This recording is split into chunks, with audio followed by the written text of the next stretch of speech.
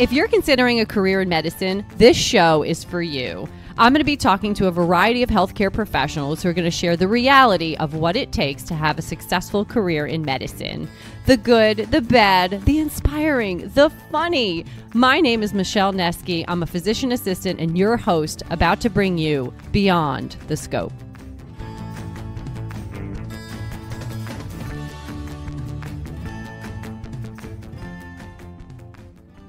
If you've done research into applying to physician assistant school, you know how crazy it is with all the different requirements, programs out there, and how do you choose which one is best for you? Well, luckily, two of my friends and PAs created an amazing platform that you can do this all in one place called My PA Box. Research schools by state, track your hours, look up all the requirements, literally in one spot at mypabox.com. You can also use their PA school match to enter in all your demographic information, your GPA, whether or not you took the GRE or PA CAT, and filter for schools that would be the best fit for you. You guys, this has been game changing for pre-PAs, and I use it all the time with my clients. You can go ahead and get a 1-year subscription. And because you're listening to this podcast, if you use POSHPA15, you can get 15% off your 1-year subscription. You will not regret this if you are a pre-PA. It will sort things out so much for you and just make it easier to do the research on the programs that are the best fit for you. So check them out, mypabox.com. Hey everybody, it's Michelle. I'm here with Amanda Guarini, otherwise known as the Resume RX. She is a nurse practitioner and owner of the Resume RX, and she helps nursing professionals land their dream job regardless of their experience by helping them with their resume and more. So I'm really excited to have her on Beyond the Scope today. She's also a mom of 3 girls, and we're going to talk a little bit about how she decided to be an NP, but then really about what she's passionate about doing with her business and helping, new nursing professionals go and get that job that they really want and be able to negotiate, talk about tips for resume building, and really give us some good information. So thank you, Amanda, for being here. Oh, of course. Thanks for having me. Awesome. So how long have you been a nurse practitioner? I have been an NP since 2011, so about 9 years as of recording time. Okay, awesome. And so what kind of put you on the nurse practitioner path? Yeah, so I actually, I am a non-traditional NP person, I guess you could say. So I eventually became a nurse first because that's of course required. Yeah. I had bachelor's degrees in other fields first. Okay. So I almost feel like my path was similar to a lot of PA's path in that in that I was able to kind of explore a particular field that wasn't medicine before I made that decision. So I actually have undergraduate degrees in violin performance and Italian literature, which I know are completely unrelated to the sciences. Awesome. Yeah. But basically it was my time to explore my hobbies and cultivate those things before I made the big decision of what I wanted to do with my life. And when I made that decision, I felt drawn to nursing. I come from a family of nurses. And so I was looking for ways that I could become an NP because I knew when I made the decision that that was my ultimate goal. Okay. And I found that there were lots of master's entry nurse practitioner programs, which seemed to be designed for people exactly like me. Yes. So that is why I made that decision. So I applied to some programs. I got into all the ones I applied to and made a choice and dove right in. That's awesome. And so, what are you, a family nurse practitioner? Are you, I am adult and women's health. Oh, nice. So, okay. Yes. So I originally wanted to do exclusively women's health or midwifery. I had a tough time deciding. Yeah. And the program I chose, fortunately, did a dual program in adult and women's health. And that turned out to be advantageous because when I graduated and where I moved, there were not many women's health jobs. So I was able to kind of lean on my adult experience. So yeah, that's great. And so in terms of clinical practice, how much are you working now? So at this moment, I am not working clinically at all. Okay. I had my youngest daughter Mm-hmm. almost a year ago. And when she was born, I made the decision to return to clinical practice per diem. I've worked in emergency medicine for Mm-hmm. 7 years. It lends itself really well for per diem work. Sure. And basically, I signed a contract in January or February to start. Mm-hmm. And I live right outside of New York City. And by the time my credentialing went through, it was April in New York City, Yeah. 2020, in the height of the COVID pandemic. And Yeah. ultimately, I had to make some very tough decisions. I no longer had childcare for my kids. Right. Yeah. I couldn't figure out how to safely self isolate. So, long story short, I had to very unfortunately let that job go. Yeah. So, I've decided to hold off until the Yeah. situation is a Things are a little bit little more easier. stable. Yeah. Yeah. Yeah. I agree. I mean, I also lost my childcare and, I work 3 days a week now. But even that, was really challenging. And so, I'm definitely home more than I was before, trying to do some telemedicine, which is very challenging. And so, it's nice to be able to have, some flexibility, but then also you have your own business. So tell us a little bit about the Resume RX and how you started that business. Sure. So 2 years ago, I started the business. It was truly a nap time hustle for me. I Yeah. was working part time and wanted to figure out a way I could make a little bit more money, help pay off my student loans, and just focus my energy on something different. So I started writing resumes for other nurses and other nurse practitioners. It was a skill that I realized that I had. It was a pain that I realized other people had. So I decided to see if people would really pay for it and Yeah. could I turn it into a business. And long story short, it has evolved into quite a successful business. Yeah. Um, so I not only do a little bit of writing resumes for people, but I also take more of an educational approach, whereas I provide the tools for people to write their own resumes. So I have templates and courses, Yeah. self-study programs for that. And it's so much more than the resume for me. It's so much more, the entire personal brand and the Yeah. entire career trajectory. So I, Mhm. really like to educate and put that all together and help Together. empower people to really go after what they want and to do so confidently. That's awesome. So, had you done any resume, building for yourself or experience any challenges that made you kind of want to go into this area? So it was always something that actually came quite easily to me, but I guess I Mhm. didn't realize I was a little too close to it to realize that I was good at it. Yeah. And one day I was in one of the nurse practitioner Facebook groups Mhm. and I saw someone asking for help for their Yeah. with their resume. And so I posted a picture of mine and offered some advice and I got a really big response about that. And Yeah. so I decided to test the idea a little bit once I realized that people really struggled with it. So it was more of something that I was good at that I just at one point figured out that other people needed help with it. And I realized that Sure. that was where I could kind of sneak in and help.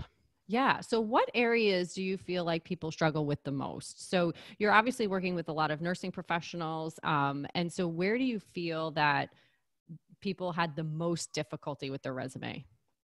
Yeah, so some of it is just knowing where to start. A lot Mhm. of nurses and NPs don't necessarily get any dedicated time in school to Yeah. career preparation, or it's just a very, very brief moment in time where they're Yeah. shown what a resume should look like. So a lot of it is figuring out what or rather how to put their passions down on paper Yeah. and use a document to explain who they are, what they stand for, and what they're interested in Mhm. professionally.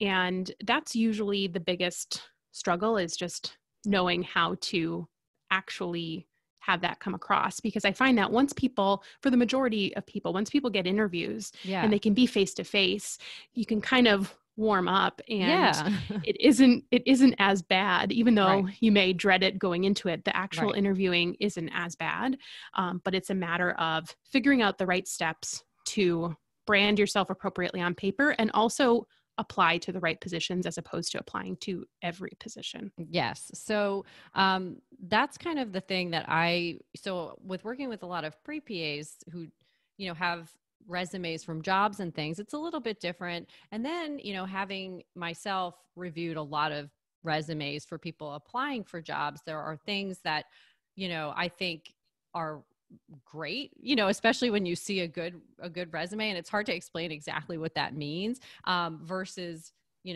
something that seems really long or just not to the point, or there's some gaps and things like that. So, how do you sort of, what kind of structure do you give to people that you're working with to start with, just a basic resume? So, the actual structure, I usually recommend starting with some sort of summary or professional profile, which is really that highlight reel, or elevator pitch, I kind of like to call it, where Yeah. you're, showcasing your best and brightest moments and really injecting your story and your personality. And then outlining, if you're a new graduate, outlining your clinical experiences, your educational achievements, your licensure and certifications, any community service or advocacy work that you have, and then, of course, your work experience, which for many new graduates ends up being nothing, which I think is Right. totally Yeah. fine as long as you have other elements of your story that you can put onto paper. So either causes you've volunteered with, Right. or groups or organizations that you were a leader in school, Yeah. that type of thing. Yeah. I mean, I feel like, for a school application, I usually tell people to leave out that statement, at first. But if you're applying for a job, I think that's a really nice thing to have right under your name, so people kind of can get a little snapshot of who you are, and then your education. But for new graduates, I get this question a lot. Um, Sometimes they spend a lot of space going through every single rotation and kind of what they did because they don't have a lot of work experience. I usually tend to tell people to kind of scale it down a little bit. How do you kind of handle that? I think it depends on the job you're applying for, and maybe highlight those rotations rather than the every single one. How do you handle that? Absolutely. I totally agree.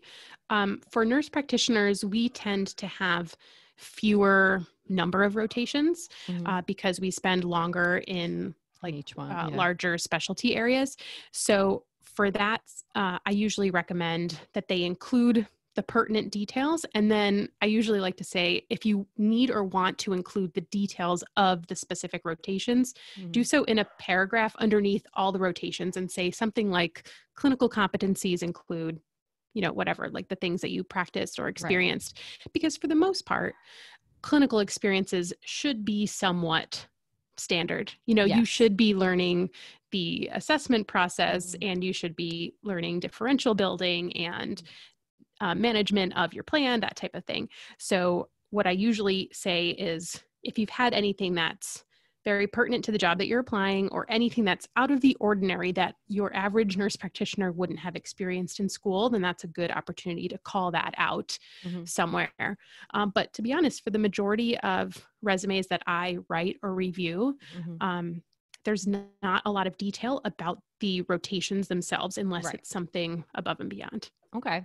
And so so I think a lot of the fears that new graduates have are because they don't have work experience. What's going to make their resume stand out that they would get called for an interview over somebody that does have some experience? Yeah, so I think that that's where the summary can be helpful, Mm-hmm.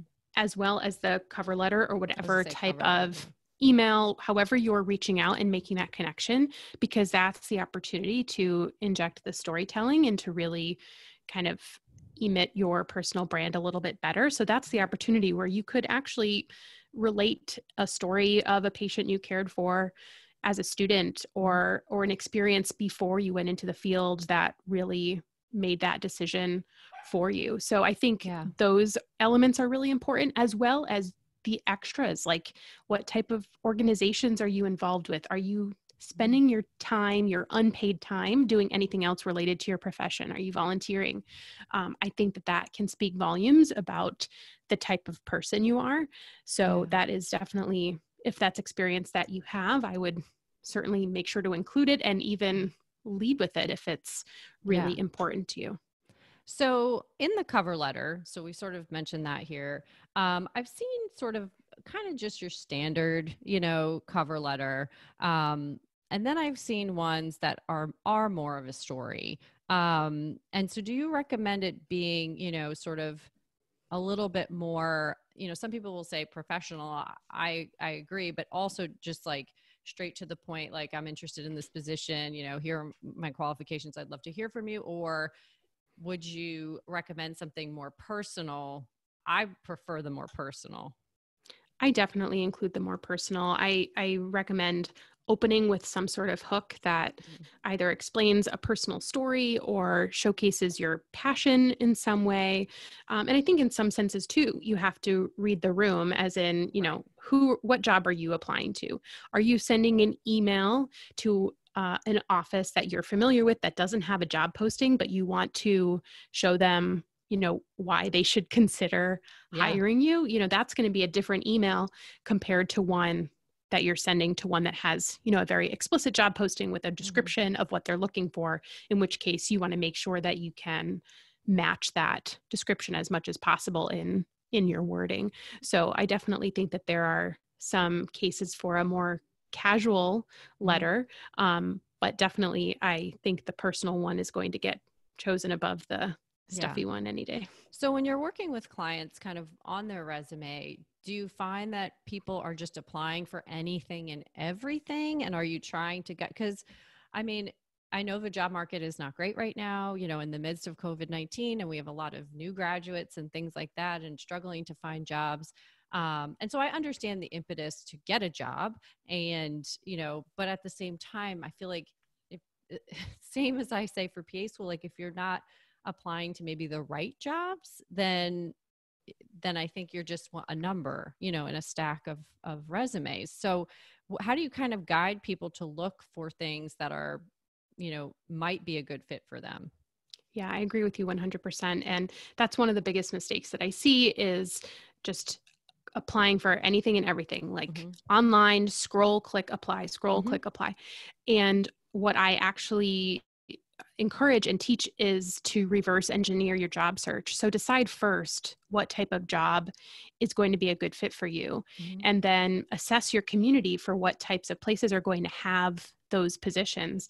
And then I recommend not relying exclusively on the online job postings. I think that if you find a practice or a hospital or a clinic or whatever that feels like the best fit for you, then you reach out to them regardless of whether they have a job posting. And in my experience and in my clients' experiences, especially with new grads, that has been the most successful way to open up the doors, because the statistics say that fewer than half, less than half of all jobs are filled by online applicants. Most of them are filled by referral and word of mouth. So leveraging your connections if you have them, and if you don't, taking a chance and cold calling, cold emailing, create a connection where there isn't one, because ultimately I think that those people are having the best success because there's less competition. And if you're a new grad applying to a job that's been posted for a few days, you're going to be competing with hundreds of applicants, many of whom will have experience, especially now when there's been so many provider layoffs. I'm not sure if PAs are experiencing the same thing, but I assume that you are. But NP furloughs and layoffs are happening right now. And that's happened, to many PAs in our profession as well. I can tell you that the only job I ever got from an online search was my first oncology job. The rest of the jobs that I've gotten, including my first job as a PA, was from a rotation. And then when I moved to Miami with my husband for his residency, that job I got through somebody that I knew in Connecticut, that knew somebody in Miami, that knew somebody here, and then I wasn't that happy at that job. And so I started looking online and found this oncology posting. That is the only job I really applied to online. That was, 13 years ago. I've moved 3 times, and every job that I've had has been all connections and word of mouth. So obviously that's different as you get more experience, but at the same time, even as a new grad, like just connecting with people, wherever you can. I think you're so right, because sometimes by the time the job gets posted, it's already filled. Yes. And sometimes they post it and they already had someone in mind, and they just had to post it, legally. I think that's something that people don't really know is that they have to post it, yet they already have somebody they know. And Yeah. so, you apply for it and you never hear anything. And that's because it's already been filled before it even gets up there. And, and that's because of, connections and word of mouth and all of those different things. I also think that, like you said, your community, but your state organizations, like getting involved with the local, chapters and societies and things like that. I mean, that is huge to meet Absolutely. people, especially as a new grad, go to things. I mean, now obviously everything's online, but like, when there were local conferences and things like that, it's just a great place to network, I and totally agree. yeah, and And find that opportunity. And those organizations are doing things online now, so you still can participate. And LinkedIn is still Yeah. there, and it's still a great place to connect. But to your point, I recently worked with a client who knew this was a nurse who he knew that when he graduated from school, he wanted to work in the NICU. Mm-hmm. He was 100% committed. So he joined his local chapter of the nursing organization for women's health and obstetrical and neonatal nurses. He went to every chapter meeting. Mm-hmm. He said after each meeting, he emailed the leaders and thanked them for such a great meeting. Mm-hmm. He made it abundantly clear to everyone that he met that he was dead set on a NICU job when he graduated. And when he assessed his community and narrowed it down to the NICUs he wanted to work in, he had people to ask to say, hey, I'm interested. What can you tell me about this organization? And long story short, it led to an interview for a job that wasn't posted, and he started this week. So right. That's awesome. Yeah. Yeah. I mean, it just, it really speaks volumes to that. I find that a lot of the jobs listed on the big sites, particularly like ZipRecruiter and all of those places, it's just you're up against just so much, Yes. and so just scaling it back to the area where you live and community, it's a smaller pool and I think allows for better success. Now, when you help clients kind of get their resume in and everything like that, are you working with them too on what they should be asking for from a job? Yes, so that's definitely part of the conversation, especially for new graduates who may not have been employed in that role before. So I like to make sure that I'm showing them the things to look for in a job or during an interview that's going to be either a red flag or Yes. a green flag, if you will, so that they can work on that intuition of knowing what's going to be a good fit, because I think that does, at least for me, I'm kind of an intuitive gut person, and so I'm trying to pass that along, because I think that they need to know the things to ask to make sure that it's a good fit, and that it's going to be a smart decision financially for them when they sign a contract or an agreement. What would you say are some of the red flags you tell people to watch out for? So if there's no defined orientation period, or if you ask about an orientation period and they look at you and wonder what you're asking about, if there's high provider turnover, if they're not willing to let you have a shadow shift, I think that's super important, especially for providers to have even a shadow hour or two as part of the hiring process before you accept a job. Or any other conversation, either with the office, the other providers, or the physician, that seems to be, if they don't understand your role as an advanced practice provider. I think that there have certainly been situations where advanced practice providers have been taken advantage of or put in positions of glorified scribes. And I like to warn people of getting into situations like that, because it doesn't usually end well. Yeah, I couldn't agree more. So you talk about the shadow shift. So when I had my kind of second job when I was in Miami, they hired me to work for this job, and I was, I needed a job, and I was like, okay, this guy seems super nice, met the physician, things seemed a little disorganized. And I was like, whatever, like, I'm going to go for it. Well, the credentialing process was a disaster. I worked there 6 months. I never got credentialed. And 3 months in, the physician told me he was leaving. So oh my gosh. That's when I was like, okay, well, the next job I get, I am spending a day there before I decide to work there. And so when I went to interview at this community oncology practice, they had one I think either NP or PA many years before. It didn't work out because they didn't really know what they were doing. And, you know, it was just not a good fit. And so I really pushed them hard on what they wanted me to do, you know, from that position. I think that it required a lot of education on my behalf. But I said also that I wouldn't accept the job unless I spent a half a day there. And Nice. that was the best thing I could have ever done. Best thing. You finally, you see like how things are running, how people talk to each other, how, you know, the flow of the clinic is, how the patients are, you know, all of that. And when I did that and I just saw how great everybody was, like the rest of it, I was like, I can manage, you know, I can Mm-hmm. manage that. So I can't say enough, you know, about that too. So I'm glad you brought that up.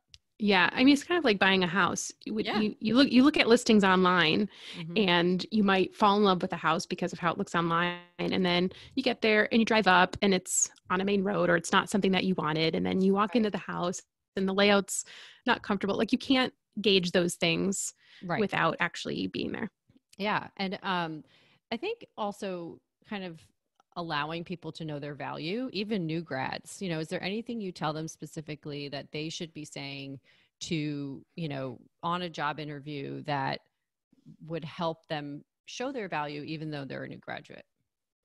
Yeah, so I think it can be really helpful to present an idea or present the fact that you know how you can help the practice Mm-hmm. make money. Like having an awareness of how the practice business structure Mm-hmm. works can be really helpful. So understanding the fact that as an NP or a PA, you are essentially a revenue generating individual, and Yeah. that is the basis for your salary, and understanding that and keeping that in mind as you enter those conversations can be really helpful. So something as simple as asking about their orientation period Mm-hmm. and making a nod and saying, I understand that, you know, productivity is important and it will take time for me because I'm a new graduate. How can we outline, you know, a scaling up productivity expectation for my first 3 months or Yeah. whatever it is? And I think, you know, bringing those types of things to the conversation can be helpful because it Right. shows that you know how it works, Right. you know. So that's definitely something that I And it's encourage. hard because, you know, I know as a PA student, we don't get a lot of education about that. About, you know, now I think it's probably a bit different than when I went to school years ago. But I think at that time, we didn't learn about billing. We didn't learn about algorithms for building and RVU productivity and what that really means. I kind of learned that, you know, on the job and how to do a lot of education. And I think that, you know, we kind of need to make sure that NPs and PAs really understand that, because at the end of the day, whether we like it or not, healthcare is also a business, and you need to be, you know, generating revenue. They need to see the value of your work from a monetary standpoint as well as everything else. So it's just a piece of the pie. Definitely. It's not everything. But if you're somebody that, you know, generates enough revenue to cover your salary, and you need some time off for something and you need this or that, they're more likely to be a little bit more lenient, you know, with you.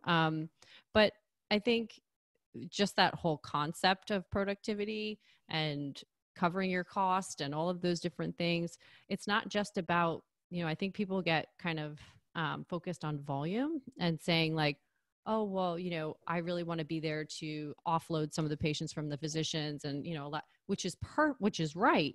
But you're also generating a lot of revenue for that practice. And so, you know, just knowing that you're not just there to offload somebody else, you're there also to see patients, help them, and bring in the income as well, is an important piece of the puzzle. So if you're a new grad and you know about that and you can ask specifically what that is, I think it helps too. Yeah, definitely. And I think, you know, I get a lot of questions about, well, if I'm not going to be producing at a high volume to start, how can Yeah, I justify the salary that I want? right. And, you know, that's the opportunity to have a conversation and to show that you are, you know, someone who's a member of a team and agreeable by saying, you know, well, can we revisit this conversation after 6 months, can we sit down and have a contract discussion, review my productivity, and adjust my salary appropriately? And I think that's a conversation that's probably not had enough. A lot of people will get an offer and assume that that's the only amount that they will ever get paid. And if it's lower than what they want, they'll completely throw it away, as opposed to coming back and analyzing it and saying, okay, how can I still make this work if it feels like a good fit of a job? And sometimes that means asking in writing for, a renegotiation after an appropriate period, or negotiating something else that ends up giving money in your pocket that's not actually salary dollars, like time off or vacation time or whatever it is. Yeah, no, I completely agree. I think, all of that is really everything is negotiable until you sign that, piece of paper. And Definitely. so I feel like, and just making sure that there are, review processes in place, for your professional review, for your professional development, and all of that. And just knowing that there's something that's there, that you're not going to be kind of out in the woods. I mean, I know that it's not going to be perfect everywhere, but I think if you kind of identify like the red flags, like you said, I think you can avoid, some potentially difficult situations where we are being used as scribes, which is just bothers me. So yeah, for sure. And so what would you say, how often when you're working with your clients, how many jobs do they have to apply to before they actually get a job, would you say? Good question. I would probably say at least 5 to 10. Okay. To get an interview, I would say. Yeah. If I had to kind of pull numbers out, I would say, 5 to 10 strategic applications will get an interview. Yeah, that's amazing. That's because like I said, there are people applying to hundreds of jobs. And so, just being strategic, and I like how you said, reverse engineering your process is super helpful. So let's talk for a second about Amanda is a mom and obviously a nurse practitioner and now has her own business. So tell us how you kind of manage this all. I mean, when do you do? I mean, I know I do stuff late at night, pockets of time, like left, right, center. I mean, I don't know. I'm just kind of all over the place. So how do you deal with all of that? Well, pre-pandemic, my twins who are 4 went to preschool 3 full days a week. So I had, just the baby at that time, and the baby was little and I had good nap time chunks to get my work done. Now during pandemic, without childcare, it's a little bit more challenging. I'm fortunate to have a very supportive spouse, and he has been working from home. And basically on a weekly basis, we look at our calendars and we schedule in my blocks of time, which 2 days a week without fail, I get early morning hours. So I don't have to wake up and breakfast. So I get 6 to 9 a.m. 2 days a week, which is fantastic. Yeah. And then the other days are usually chunks of 2 or 3 hours, either during the day or in the evening. So that is my focused work time. I'm usually multitasking and, doing some things from my phone. And I do have a team of a couple part-time people who work for me that I couldn't be as successful or put together as I am without their support. So I'm super grateful. That was one of the best business decisions I ever made, was to bring on people to basically duplicate myself and admit that I didn't have to do everything, and that there are actually people who can do things better than I can do them. So they need to do them. That just didn't happen to me. I know. I mean, I had the same, pre-pandemic, man, I was like, okay, I got this. Like, I have days, she's at school, I'm home, I got this time, I did this, Monday mornings, Friday mornings, Saturday morning, and that was it. And it was, now it's like sitting down, with Dave and being like, okay, I need this time, or finding childcare, for this period of time and this period of time. And it's been super challenging. But I agree with you, finding people that, finally giving. So I don't have a business background. Did you? No, not at all. No. So when you started scaling up and you were like, nope, this is my business. Like I am Amanda, the resume, kind of like I am right now with the Posh PA. You're like, I'm going to do this because this is me and this is my thing and, blah, blah, blah. But then I found myself being like, what am I doing? Like I started this to do something fun and different and make another income and, all of that, not to like drive myself into a dark hole. So Absolutely. but it's hard to get to that point where you're like, you know what, and think to yourself, no one can do it like I can. That's just not true. No, it's definitely not true. And most people can do things better than I can. And it's just a matter of admitting I found it. people that are just way better. And I'm like, okay, this is great. Same thing, 2 or 3 people, and it's really, I'm starting to grow a little bit, which is scary, but fun. So how has that process been for you? It's been totally fun. This year, so 2020 has definitely been the year of like growth for me. So I found myself earlier in the year, pre-pandemic, with a really long wait list for custom resumes. And someone reached out to me who had seen me, present in another group. And she wrote me an email and she said, hey, it looks like you were doing a fantastic job, but you have a long wait list for your custom work. Is this something that I can help you with? Yeah. And she basically pitched me to help with the resume writing. And she's like, I have no interest in growing my own business, but I'm a mom. I want to cut back on my hours and earn some extra money for my family. And so I trained her over the course of, I don't know, 5 or 6 projects. Yeah. And she arguably writes resumes better than I do. That's so amazing. I am minimally, and I'm literally supervising at this point. I proofread everything. I give everything my final seal of approval.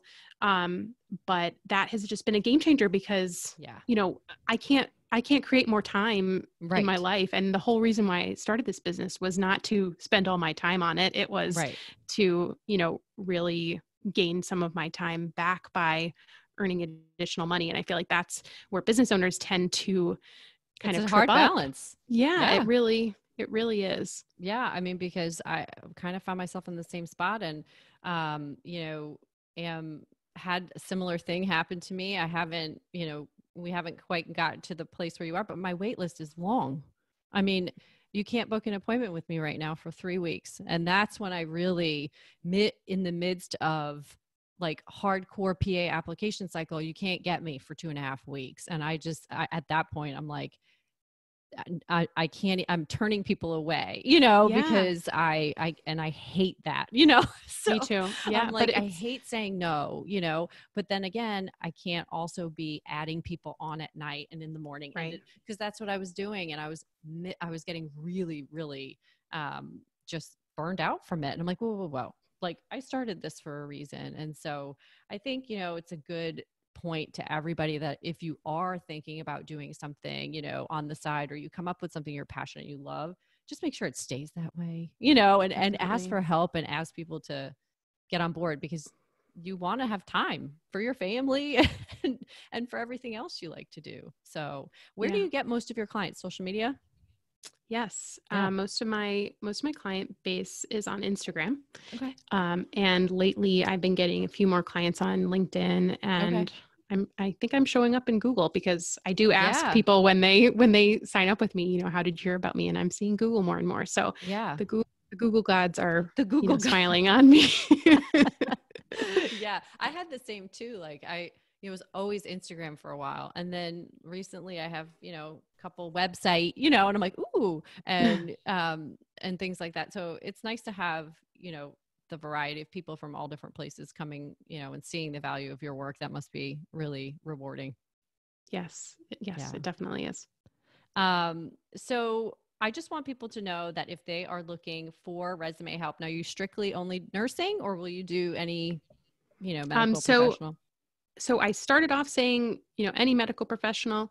At this point, pretty exclusively with nurses, nurse practitioners, and PAs, because I do find that the NP and PA resume experience is very similar. So I would never turn away a PA. Yeah, I agree with you on that, particularly, in interviewing people for jobs for the same position, You know, it's the same exact that most of us are applying for. And so that's nice to know that you're kind of focused on, you know, nurses and advanced practitioners. And that's a niche, because I think unlike physicians who have more of a CV that's like very boring. I've seen Dave's. I'm like, oh my God, this is like 3 pages long. And like, what is this? It's all out of order. I don't, it like makes me tense, where ours are more, I think, like resumes, you know, Yes. and so to have somebody that is kind of in that niche is super helpful and important. So I really appreciate you being here and sharing your guidance. Everybody, you can find her on Instagram, like she said, LinkedIn, and reach out if you have any questions about your resume. And you don't have to be a new grad either, right? No, definitely not. Yeah. So if you're applying for, like, okay, one more question then. If you're switching specialties, or you're switching kind of like, if you were a nurse practitioner and you were in, you know, cardiology and now you're going to oncology, how do you deal with that? We missed that whole topic. Yeah, it's tough. It works out better when you have a reason why you want Yeah. to switch. Yeah. So you have to be able to communicate that reason why. Otherwise, people are going to read your resume and say, why does this person who's worked in cardiology want to work in oncology? So I think that it's totally doable. Mm-hmm. And it helps tremendously if you tell a story why, and even more so if you know somebody or have Yeah. some sort of networking Yeah. connection. But yeah, you just have to acknowledge that you are pivoting, and explain that somewhere in your application. Yeah, and I agree with that. I get that question a lot. Like, how hard is it to go from something like cardiology to oncology to whatever? I mean, you know, when you're applying for a position, you have experience being a practitioner. So I think Yes. that that is really important. You know, so even though you may not know anything about, you know, that certain specialty, you know how to take care of patients, and that goes a long way, you know. And I think it's easier to kind of make that bounce over. You know, it takes less time to change. Obviously, you have to do, you know, a lot of self-learning and things like that, but I don't think you should be scared of doing that, especially if you um, create your resume and, you know, like you said in that statement or your cover letter, just really explain your story and why you want to change, and not that it makes it seem like you're not just applying willy-nilly, you know, because you didn't like your job. Right. So yeah, so that's really important. Well, thank you so much for being here. I really appreciate it. You guys say thank you to Amanda. Go give her a follow. Try and get a really awesome resume. I may send you mine after this. But thank you so much for being here. My pleasure. Thanks for having me.